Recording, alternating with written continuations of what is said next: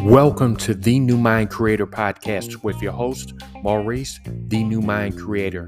Today I'll be interviewing Frank Dimaio. Please make sure to hit the subscribe button so that you'll receive alerts when new episodes are available on Sundays at 9 p.m. Eastern Time. Also, please leave me a review on iTunes or Spotify.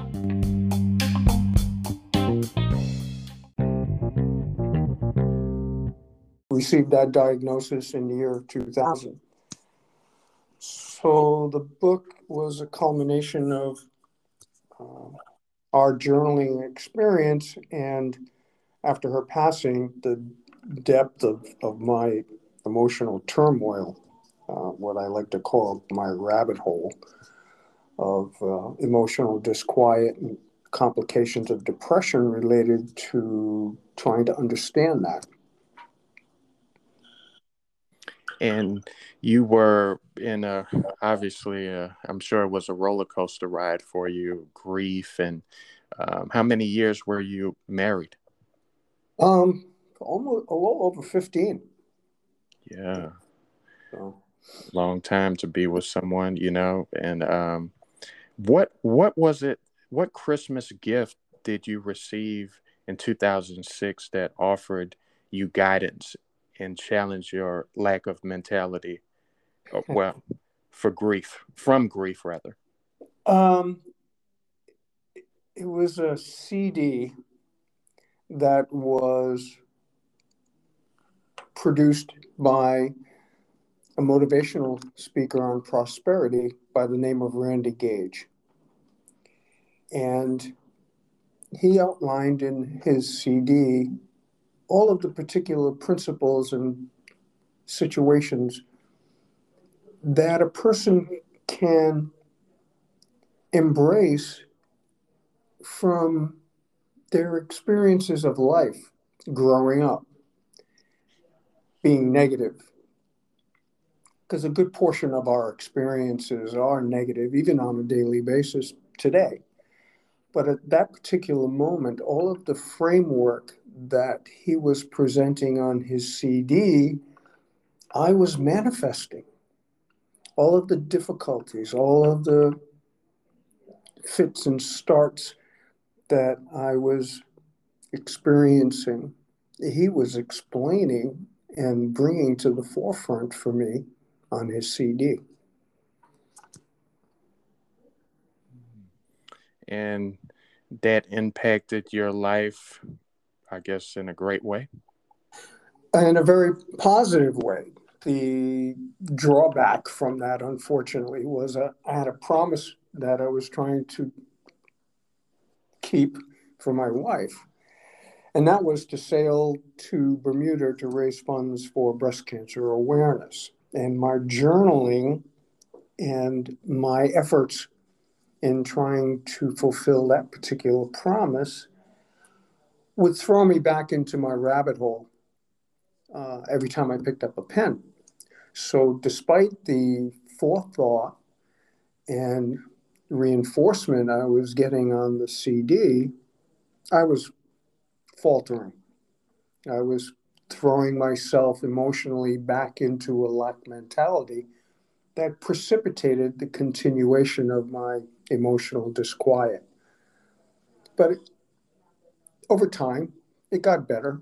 Once I completed the sale, I put everything aside and put it in what I call deep storage. Not that I truly forgot about it, but life gets in the way, and I was tired of being thrown back into my rabbit hole of depressive activities and feeling incapable of living. It sounds like a really tough place to be. It was for me, and I'm sure that every husband who experiences or is experiencing survivor's grief is going through the same thing. Because because of our upbringing and being the head of the household, we have our feet planted in two worlds. One is the world of imprinting that we experienced in our growth process, and also what we deal with on a daily basis. The other is in the realm of a husband dealing with the emotional ramifications of the loss of a spouse. And the imprinted side has no reinforcing mechanism in it to guide a husband, or didn't guide me. It just made my life miserable.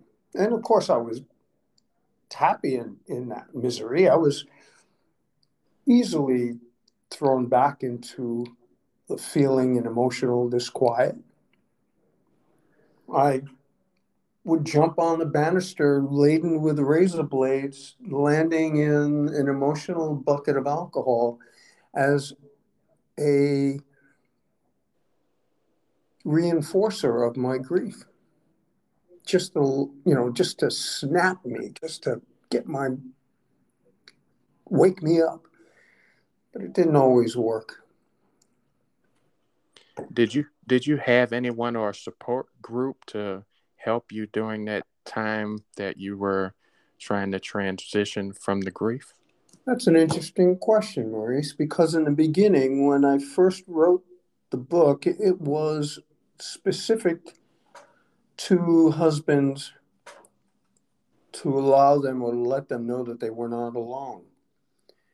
And I had attended counseling through hospice a couple of times. My expectation when I entered the room was that I would be in an environment with other husbands who had suffered a similar loss. That camaraderie wasn't there. I was in a room with other people who were grieving for whatever particular loss they had. And that set me apart. And that was what I was looking for, was that camaraderie, that someone else knew exactly what I was feeling because I was a husband who had just lost his wife. Now, grief is an amazing umbrella. It covers a lot, and it provides that program steps, guidance for people to overcome grief. It's just that I was being selfish because I wanted some similarity. I was looking for some camaraderie, like I said, and it wasn't there. And that was the impetus to write the book for the other husbands. And how would you define survivor's grief if you could define it?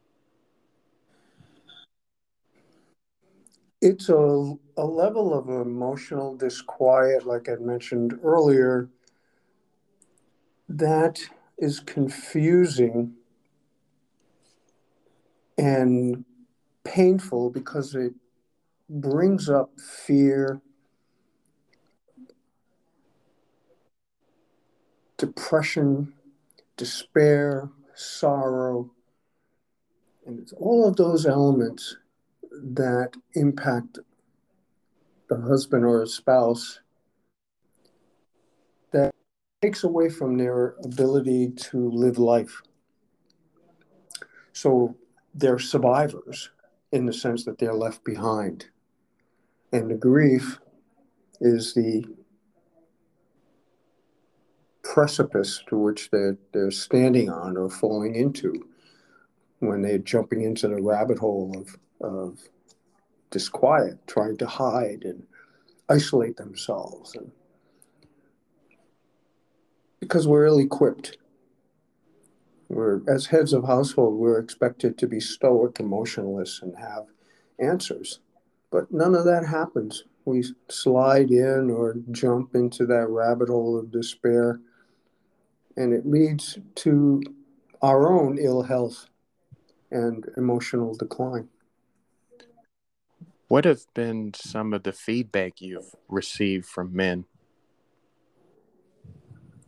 Feedback Yes, from your book. has been of the few people that have come forward through email, they are a little confused by my book because they see these elements that I've put in there that were things that I did for myself.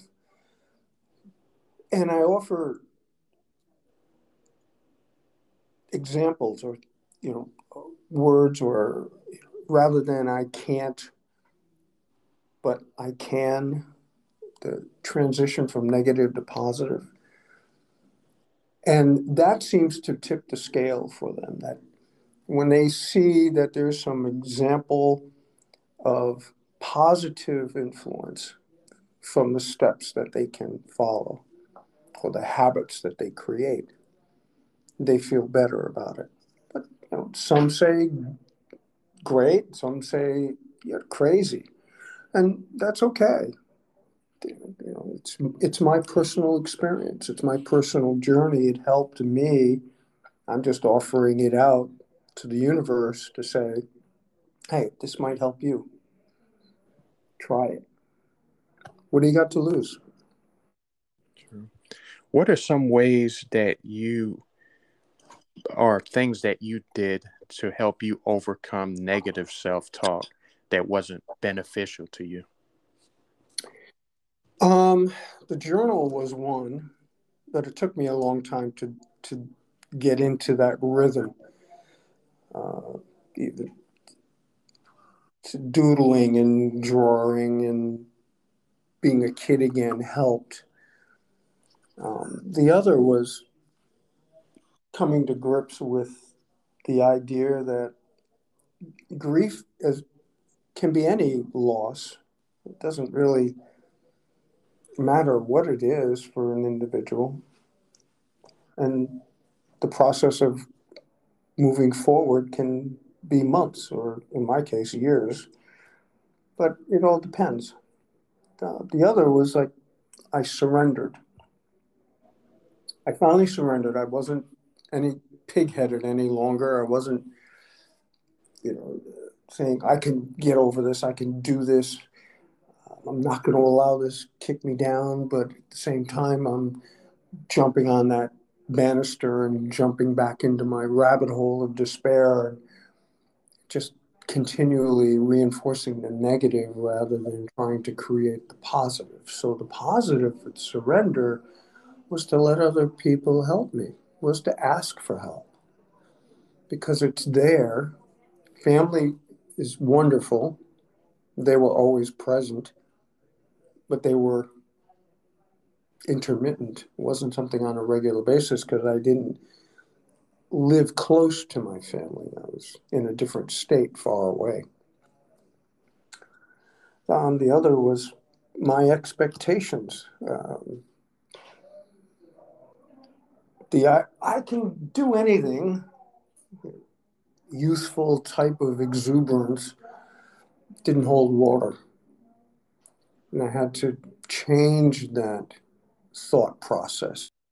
That was like little bites or little steps, like the idea or the concept of eating an elephant one bite at a time rather than trying to consume it in one sitting. And that was essentially what I was trying to do with my grief, and it wasn't working. So I had to lower my expectations. And what happened by doing that is it gave me opportunities for breath, to find quiet, to find some solemnness in my grief that was actually positive. And that positivity was finding elements that my wife and I shared that were based in laughter and joy and happiness. And that is the positive side of it.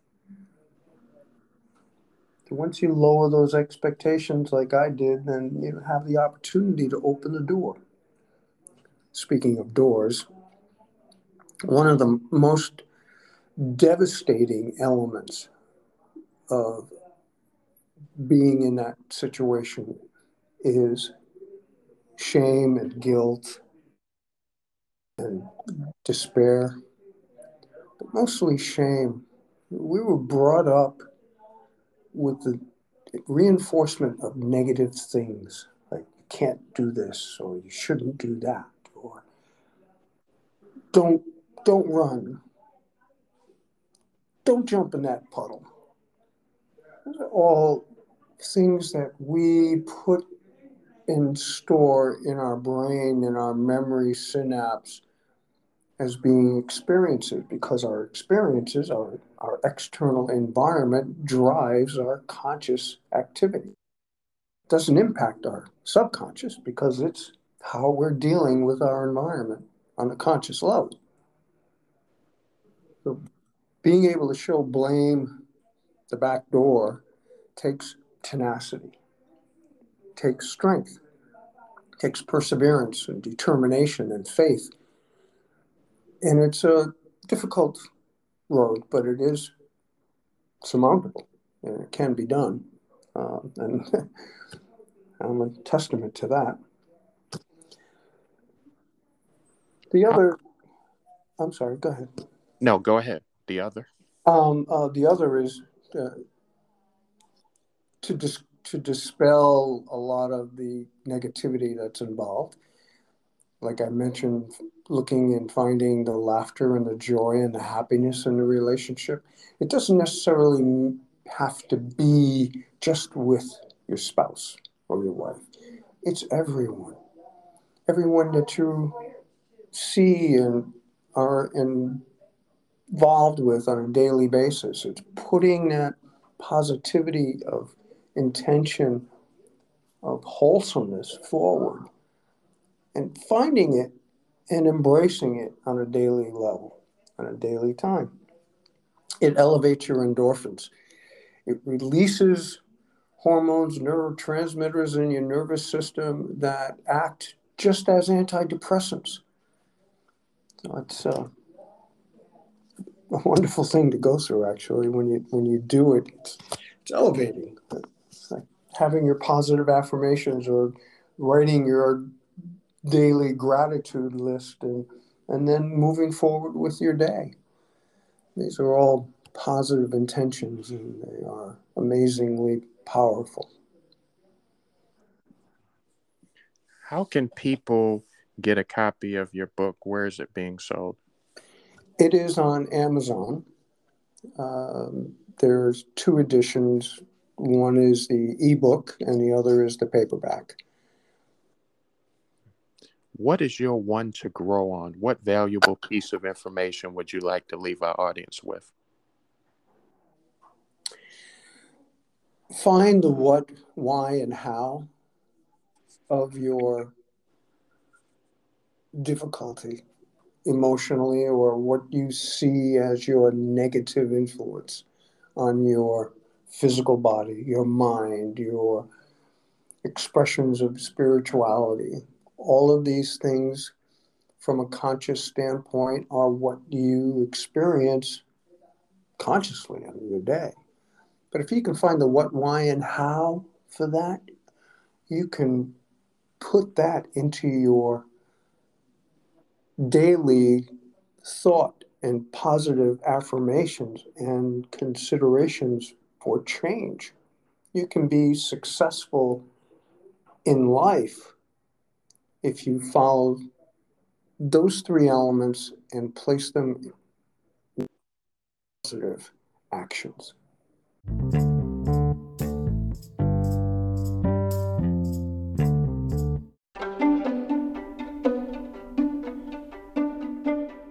Thank you for listening to the New Mind Creator podcast with your host, Maurice, the New Mind Creator. This podcast has been sponsored by Abundant Sports and True Serum. Head over to www.mauriceflournoy.com to receive more motivation and insight to help create your new mind.